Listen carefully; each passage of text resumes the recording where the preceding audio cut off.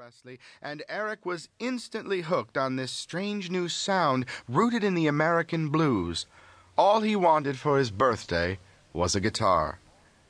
The first rock and roll I ever saw on TV was Jerry Lee Lewis doing Great Balls of Fire, says Eric. It threw me. It was like seeing someone from outer space, and I wanted to go there.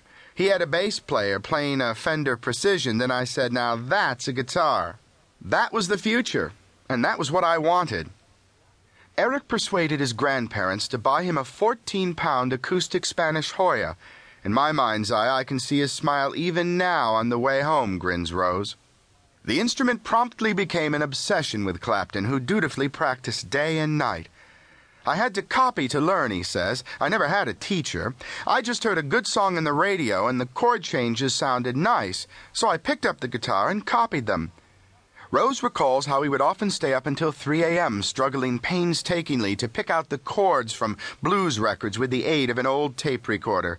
I remember shouting down to him so many times, "Rick, your father's got to go to work in the morning, son."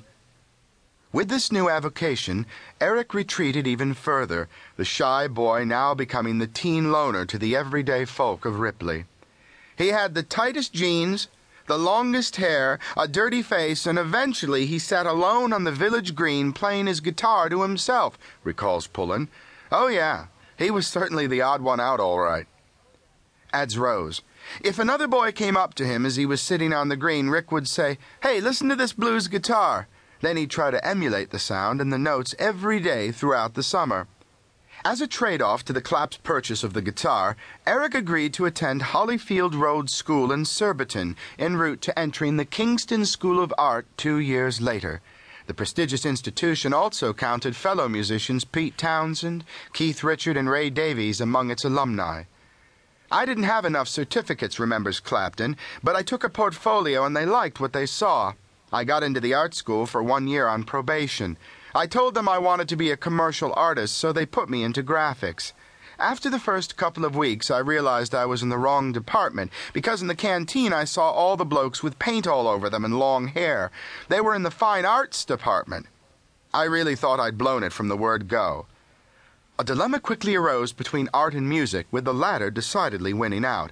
Clapton took his guitar to school, where he quickly gained popularity for his lunchtime concerts in the cafeteria. He soon began skipping class and spending time pursuing local record shops or practicing. Inevitably, letters from the headmaster began arriving at the Clap home. Of his inexorable dismissal, Eric admitted, "I was shocked. What I was doing was creative and imaginative. Simply because of a lot of distractions, getting into the bohemian beatnik thing and listening to music, I didn't have a big enough portfolio.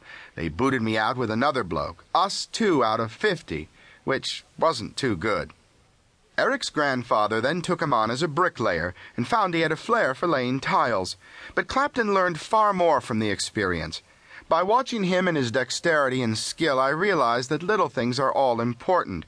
It was magic to watch him work. He could plaster a room in 2 hours, and it was phenomenal, a kind of work of art.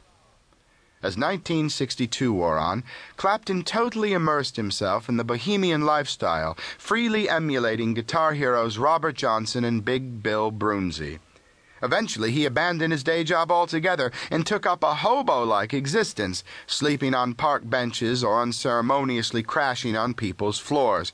Finally, he hooked up with the blues guitarist Dave Brock, and the duo landed gigs at various Kingston and Richmond folk clubs and coffee bars. It was early in 1963, though, when Clapton snared his first big break.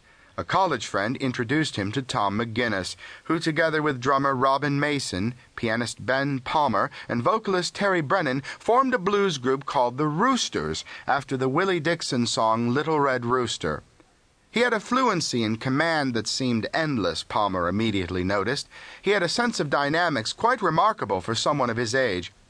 I knew from the very first time he was different from the rest of us. The telling factor was that he didn't mind taking solos. He'd go on until someone would have to stop him to bring the singer back in.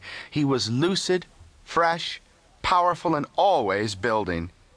Clapton remembers those days as amongst the best in his life, living in an artist's commune with Palmer above a warehouse in Covent Garden, drinking cheap Algerian red wine and invariably playing for a few pounds.